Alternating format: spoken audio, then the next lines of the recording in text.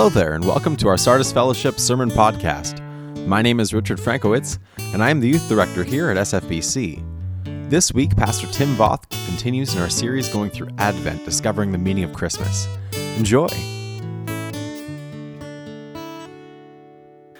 We are going through a sermon series called The Grand Miracle, How the Incarnation Changes Everything.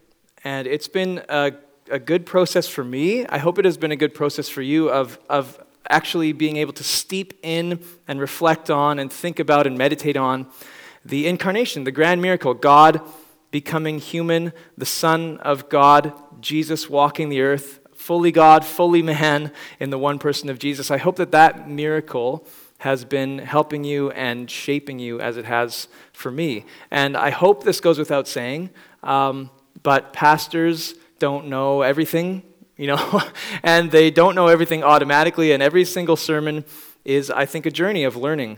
And I've had a lot of avenues in my life, this sermon series, of helping me learn and helping me grow in conversations with a lot of you, in studying the Word. And Dr. Archie Spencer's class that he was teaching on the Trinity, it ended last week, but I've actually been simultaneously in a class with him for my master's degree, studying the Church Fathers, and it's been another really illuminating, helpful avenue in my life of learning about the incarnation. And so I think it's really cool to see how the body of Christ works through his gifting, helping me understand and grow and worship, and then hopefully we've been able to pass stuff on to you as well. So yeah, we're going through this sermon series, The Grand Miracle, How the Incarnation Changes Everything, and we've been asking how it changes a few things. We've been thinking of some questions. One of the questions we talked about was, is God silent?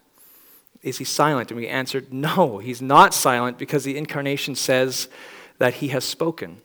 He has spoken finally and definitively in his Son, Jesus, and it changes everything because it changes how we listen to God. We listen to God by actively pursuing Jesus and hearing him through his word.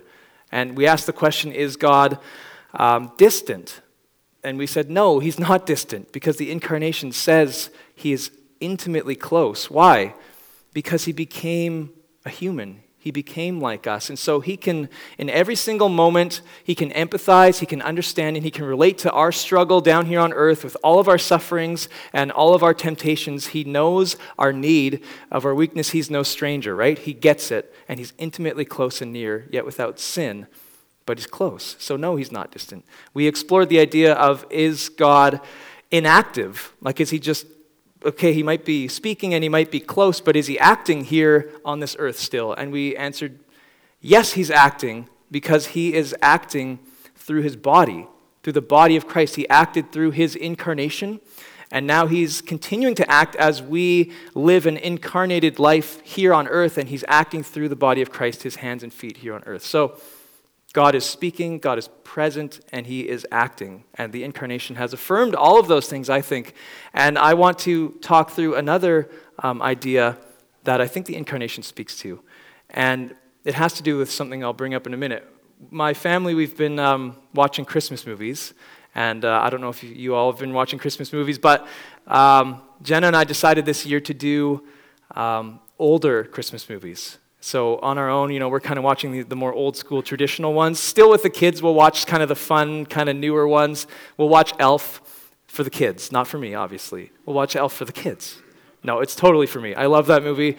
I don't know if Jenna does as much, because afterwards we'll quote it for way too long and be way too obnoxious, and so not as much her. But we're watching more old school Christmas movies, and there's one that maybe you've heard of or seen. It's a Wonderful Life. Has anyone who here has seen this Christmas movie? Yes. Okay, so I confess, I actually haven't yet. But I have Wikipedia'd the synopsis, so I'm sorry. I know! It was on our list to watch, and time is short. Okay, so here, correct me if I'm wrong, is a brief synopsis in a nutshell of It's a Wonderful Life. George Bailey, yes, got that right. Okay.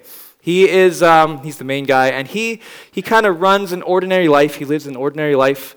He kind of does, the day-to-day stuff. He's got a family. I think he wishes that he, had this extraordinary life with a big business, and he could make big changes in the world, but he has this small business, and he just kind of helps people out and lives this kind of ordinary, humdrum existence in life. And some things happen, and he has a bit of a struggle and a challenging life, and it gets to the point where he thinks, what's the purpose of my life? All I do is add misery and chaos to the world, and my life isn't even meaningful. And he believes that to the point of even going to a bridge, and he's about to jump off when he's stopped by an angel. Yes, okay, you have seen it. You weren't lying. He's stopped by an angel who says to him, like, look, your life is meaningful. And he takes him on this tour of his whole life and shows him how every moment of his life has had an impact on the people's lives around him, and he just hasn't seen it. And by the end of the movie, he actually doesn't want to jump off the bridge. He wants to keep his life because he sees that it's a wonderful life, and he's been used all throughout his life to make an impact. And if he wasn't here, if he wasn't on this planet, other people's lives would have been miserable and chaotic. And so he wants to keep living. And it ends with, it's a wonderful life. And it's a good wrap-up, and there's a nice Christmas bow wrapped on top of the movie. Did I get it close? Was I right? I think good enough. Okay, good enough. But I think out of that movie, I at least resonate with the question that he has, which is, does my life matter? Does my life actually even matter? You know, we have this ordinary existence. You know, we're on this tiny little planet in the middle of nowhere. We're like a speck of dust. And then our actions, like most of us are just kind of ordinary people doing our ordinary lives. We have our routines. We go about our life. And, you know, none of us are like kings or queens or anything like ultra powerful in this world. We're just kind of, most of us, living our humdrum day-to-day life, our ordinary life. And we kind of can start to wonder, does my life even matter? Like, is it valuable? And if I wasn't here, would it really change anything? And do my tiny little ordinary actions even affect any change in this world? And so we wonder this question, the same thing George Bailey wonders, and I don't know if you do, but I know I do. I wonder that question. Does my life actually matter? And I think that this is another question that we're going to see that the incarnation does speak to. And what we will see is that, yes, our lives do matter, and we look to Jesus' example of love in the incarnation. Jesus' love in the incarnation is our encouragement and our example. Jesus' love in the incarnation is our encouragement that your life matters. Your life actually does matter. Human life matters. And it's our example because he shows us the way to live a life of greatness. The incarnation is our model for how to live a life of greatness, and it might not be exactly what we think greatness is. So the incarnation is our encouragement and our example.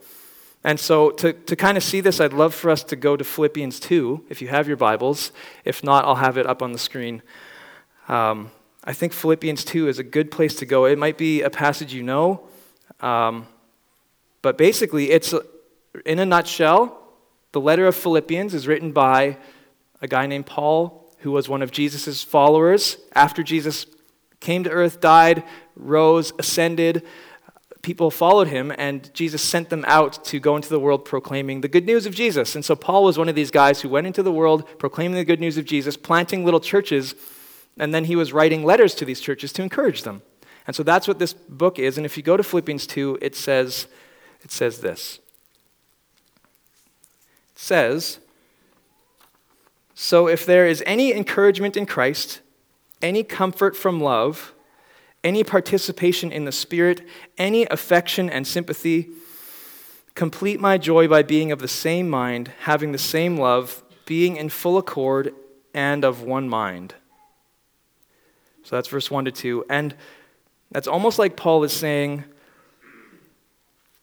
if these things are happening in you already, if there's encouragement, if in your relationship with Jesus, there's encouragement, if there's comfort from love, if you're having fellowship with his Spirit, and there's affection and sympathy, and there's this beautiful life with Christ, if that's happening, Paul's like, okay, that's amazing, and I'm joyful for you, I'm thankful for you, and that makes my joy like 75% full for you. You know, it's like, that's exciting, that's amazing.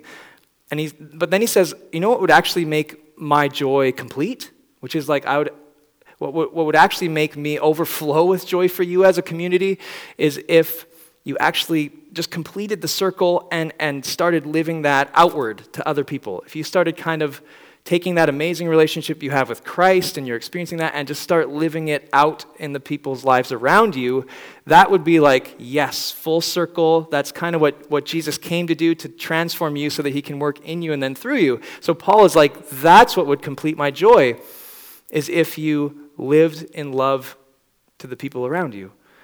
And he says this is what it would look like. Verse 3, do nothing from selfish ambition or conceit, but in humility count others more significant than yourselves. Let each of you look not only to his own interests, but also to the interests of others. So that is a tall order. That is really hard. Do nothing from selfish ambition or conceit, but in humility count others more significant than yourselves. Let each of you look not only to his own interests, but also to the interests of others. And so that's challenging. I don't know who here can just say, yep, I do that all the time. 100%, never any faults, that's me. I live my life for other people. Like that's hard, that's challenging. And I think we need encouragement and we need an example when we're thinking of these things, because that's so challenging to do. And so Paul now points to the incarnation as our example and as our encouragement. He says this, so have this mind among yourselves, which is yours in Christ Jesus. Kind of what he's saying is like, think this way, which is the same way that Jesus thought. Have this mind among yourselves. So think this way, all of you, who, though he was in the form of God, did not count equality with God a thing to be grasped, but emptied himself by taking the form of a servant, being born in the likeness of men, and being found in human form, he humbled himself by becoming obedient to the point of death, even death on a cross. And so you see this progression in the text of there's God, who is the transcendent, always existing, all-powerful God, and there's this progression downwards. He's become a human. Okay, so now he's on earth. And as a human, he dies. He doesn't just die, he dies on a cross, which is like the worst, most humiliating kind of death that people can experience. And so there's this progression downwards. And I think Paul is saying, look, that's an example to us. That's an example to us of high and lofty and mighty, humbling ourselves for what? You know, we think of the song we just sang, all for love's sake became poor. Like because he loves us, he emptied himself, he came. And if we look at Jesus' life, I mean, if you were to think of God coming to earth, you might think, okay, at least like become a king, or at least become someone powerful and mighty. Like if you're going to be on this planet, at least get all the privileges of being on this planet, you know, like live it up a little bit. But if we look at Jesus' life, he didn't do that. If you look at it from the Gospels, you can see Jesus, when he came to earth, he humbled himself, he lowered himself, and then as a human, he also humbled himself and lowered himself. He became a baby. He didn't just show up as an adult. He became a helpless little baby. He was born in a small town, Bethlehem. He was placed in a feeding trough. He was visited by lowly shepherds. He was raised in a poor family. They couldn't afford some of the sacrifices. He was raised in a small kind of nowhere town. His father was a just average, ordinary tradesman, carpenter, and he himself was a carpenter for his life.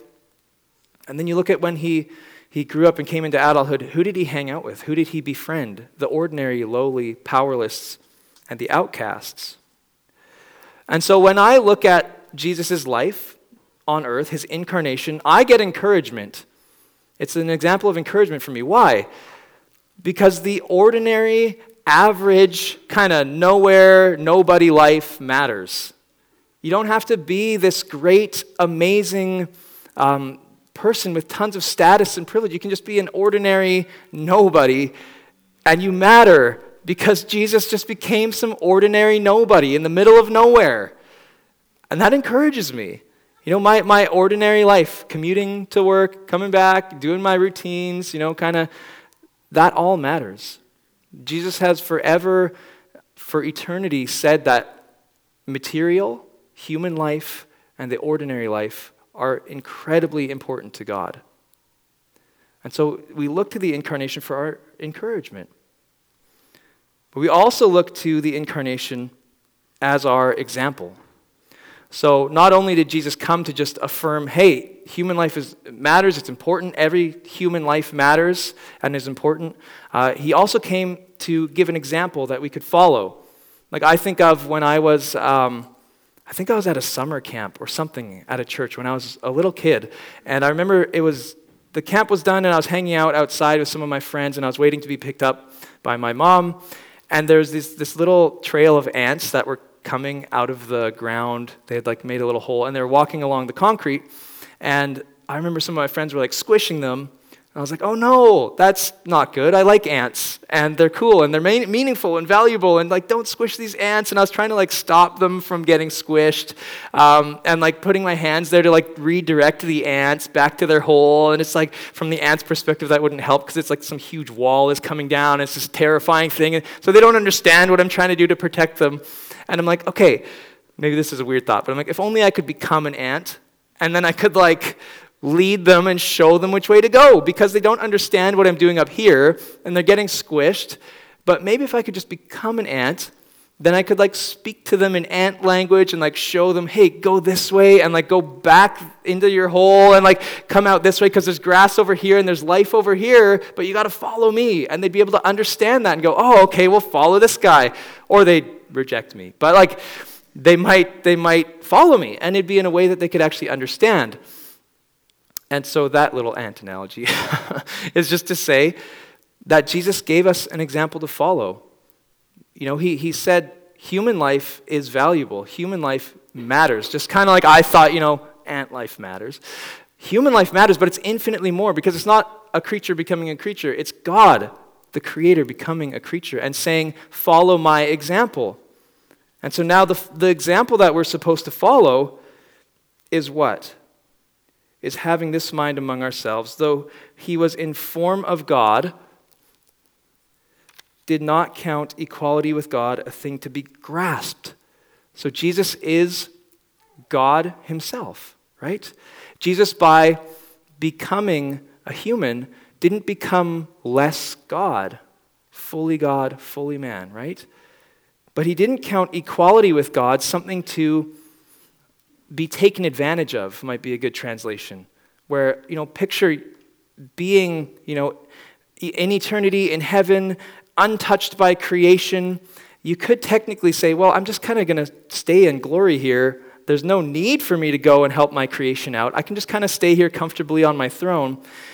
In the very heart of God wasn't this desire to stay in and of himself, but he wanted to not count equality with God something to be grasped or taken advantage of, but empty himself of that. Empty himself of that mindset. He says he emptied himself, taking the form of a servant. So the emptied word there is tied to taking and being born. He emptied himself not of his divine attributes, not of being God. He didn't empty himself of being God by coming to earth. He gave up that mindset of, I'm going to remain in my glory, closed off from creation. I don't care what's happening to my creatures. He gave that mentality up. He gave that mentality of potential pride up, and he humbled himself. And he said, no, I'm going to incarnate myself. Why? Because of love. Because I love my creatures. I love them deeply. And that's an example to us in our lives, to not remain in our own status or entitlement or riches or privilege or any sort of categories we can think of where we feel high and lofty and mighty, but we look to the incarnation to think, how do I actually humble myself? I humble myself because if God can do this, God himself can humble himself so much. Surely I, as a human, can give up some of my status and privileges in order to love the people around me. And in his life, we see little humble acts of deeds of mercy. He didn't do these, he did miracles, he did amazing things, but it was all with ordinary people, right? And so we see what I find encouragement from, which is a quote from Mother Teresa, which she says this: in this life, we cannot do great things, we can only do small things with great love. And I like that. Because in our small, ordinary lives, we can actually do great things. Not great things by how the world measures greatness, but how Christ measures greatness. He humbled himself and loved the people around him. And we can do little deeds, small things with great love. And I think of our church. I think of us here gathered together, and I'm always humbled and encouraged by many of you. I see acts of deeds, little deeds with great love in so many of you as I interact with you and hear stories from you. And there's one story that I want to share that I asked if I could, and they said, yes, I can share this, but I'll still keep it anonymous. I was talking to someone, and there was someone who needed a ride. They just needed a ride somewhere, a simple deed they couldn't get around. And I hear the bells ringing. Wow, yes, I believe. Sorry, Polar Express reference. Okay, okay. On track. Yes, there was somebody who was talking to me about they needed a ride somewhere. And so I asked someone, okay, I couldn't do it, but I called someone else. Hey, in our congregation, can you give this person a ride? And they're like, yeah, sure. So they kind of, I'm sure they could have been doing other things with their time and with their energy and with their everything, but they're like, no, you know what? I can take time out of my life and out of my day to give this person a ride somewhere. Well, that simple act of mercy, that small thing with great love turned into a talk and a conversation with this person they were giving a ride somewhere. And that conversation grew into a friendship. And that friendship grew to this person sharing with them about Christ. And that led to them coming to know Christ and explore the faith. And it's like, wow, okay, these little deeds with great love, they can lead somewhere. They can do something. You don't have to be great, and you don't have to be a massive named evangelist. Like, you can just do little deeds with great love, and God uses that. And when I think of that, I think that there's this fear or there's this terror that comes from thinking nothing matters, nothing is meaningful, our lives don't matter. Like, that's a horrible thought. But a weightier thought to me, almost a more terrifying thought, is every single thing you do matters. Every single moment, every single thought, every emotion, every deed, every waking moment, every sleeping moment matters eternally. That's a heavy thought, but it's true. It's true, and the incarnation affirms that that's true. And maybe you're like me, where you look at, people like Mother Teresa or other people in our midst, and you think, well, I'm not that. I fall short of that all the time. And I think that's where it's important to remember that the incarnation, it's an encouragement to us because it says our lives matter. It's an example because we need to follow that and humble ourselves. It's also an encouragement, again, because when we fall short, what did Jesus come to do? He didn't come just as a moral teacher. He's not another moral teacher among many moral religious teachers.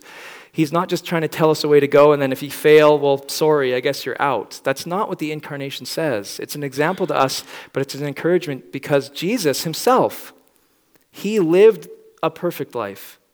He's the only one who lived the sinless, perfect life that we can't live, that you can't live. We can't do this. We can't do this well. We can't do this all the time. We'll fall short. But there's this mystery in the incarnation and this beauty of union with Jesus' life. When we put our trust in him, there's a union there. His life is mine and my life is his. And now his perfect life, it counts for me. I can claim it as my own. His life overflows onto my life and now makes me right with the Father, makes me right with God. And now he works through my life with his perfect life. Yes, I'm still broken. Yes, I'm still imperfect. But he actually chooses to work through my life. And there's this great quote by Henry Nouwen in this book, In the Name of Jesus, where he says this: the mystery of ministry, which I think we all have a ministry in our own lives and in the lives of people around us. The mystery of ministry is that we have been chosen to make our own limited and very conditional love the gateway for the unlimited and unconditional love of God. And so our small, broken, tiny deeds of love are now, by God's mercy and incarnation, the gateway through which he spreads his unconditional love to the people around us. So we don't have to be perfect. We don't have to earn anything. We can't pretend that we are. But we trust that Jesus, by his mercy, uses us, even though we're broken, even though we fall short. And so we do things in Jesus' name. And I wonder if we believe that, you know? Like it's pretty, how do I put it? Like I don't think it's arrogant to say that my life matters.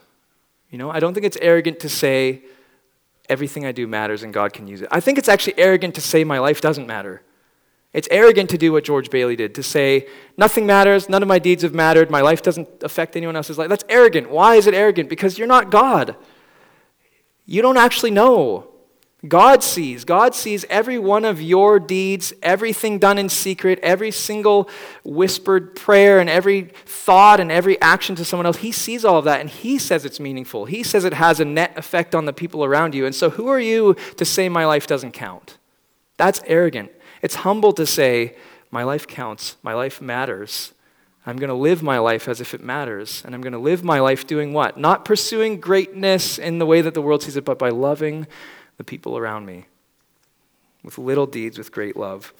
And so our love, it has power. It has an effect that I don't think we always see. Maybe we're blinded to, maybe we're not supposed to see all of the ways in which we affect the people around us.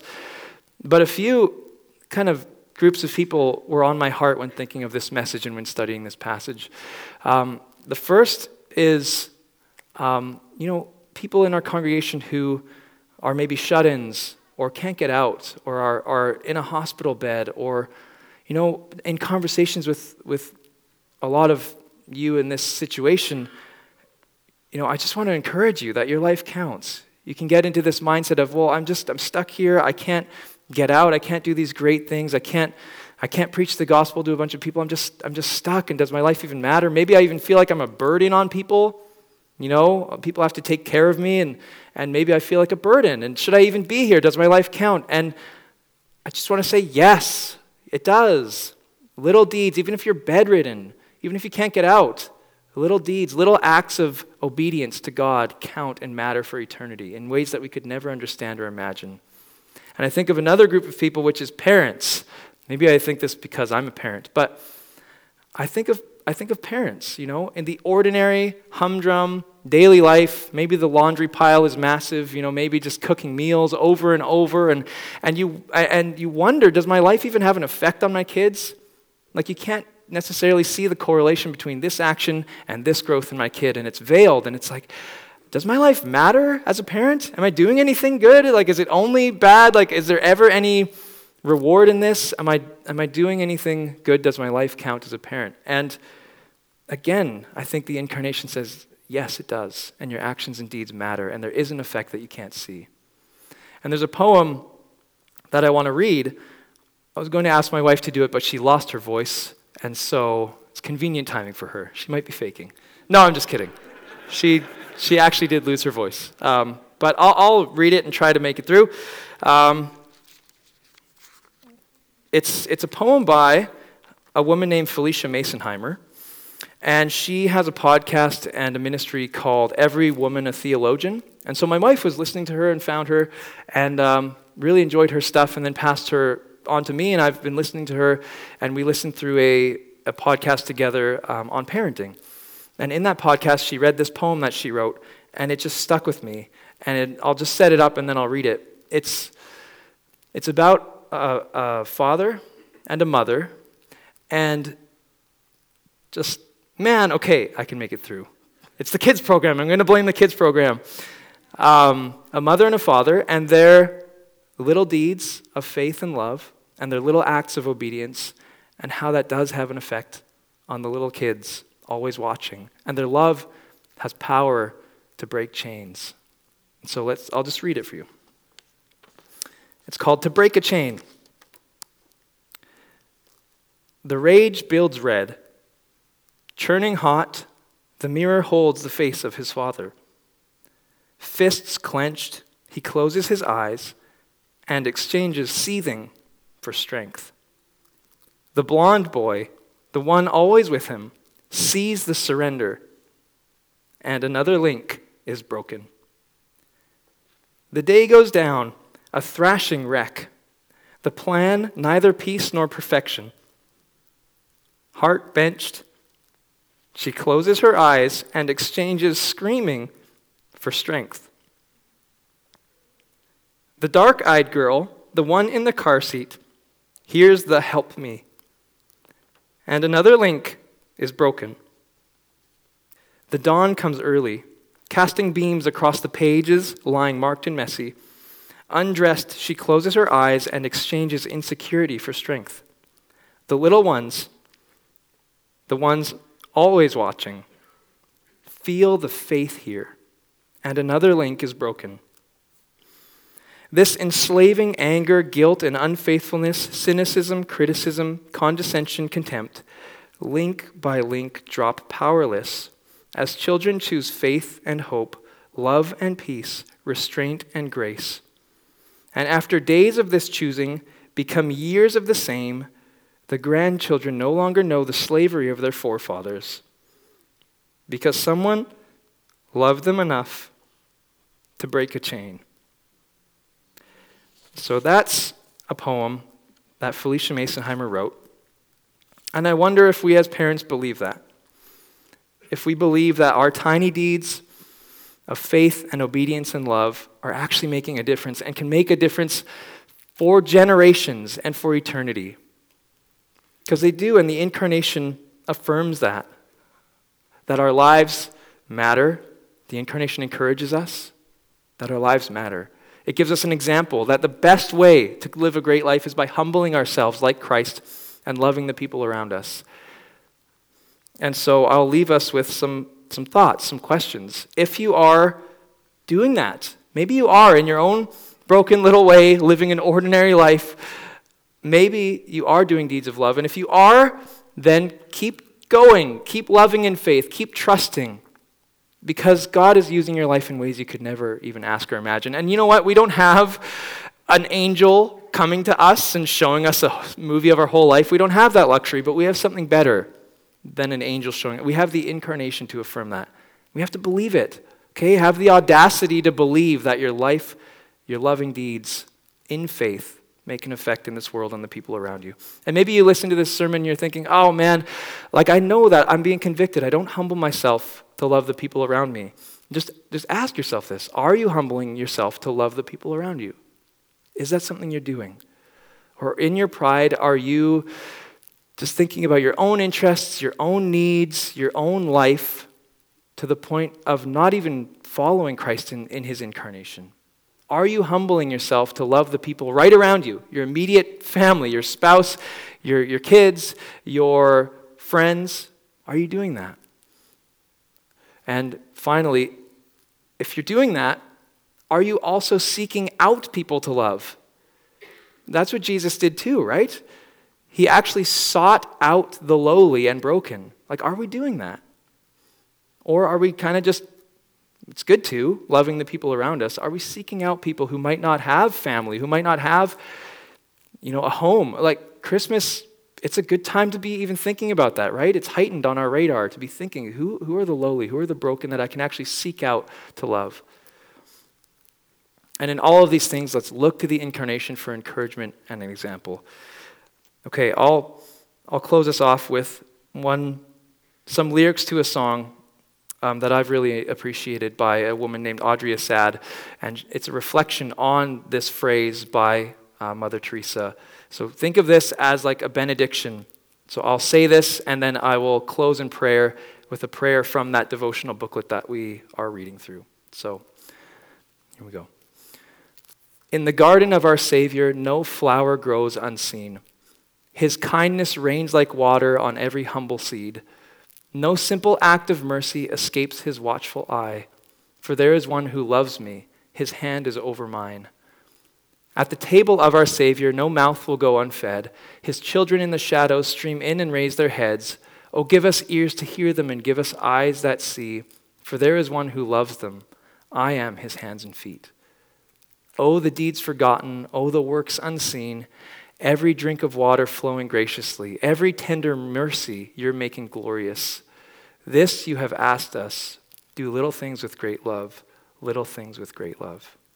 So let's pray together. Loving God, in the immense scope of the universe, I am one small, very ordinary human being, but I long to show you my love.